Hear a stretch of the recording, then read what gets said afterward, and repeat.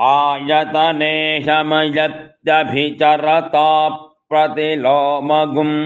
होतव्याः प्राणानेवास्य प्रतीचः प्रतियौति तं ततो येन केन च शृणुते स्वकृत इरिणे जुहोति प्रदरे वैतद्वा अस्यै निर्हृति गृहीत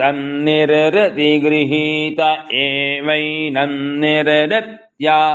ग्राहयति यद्वाचः क्रूरं तेन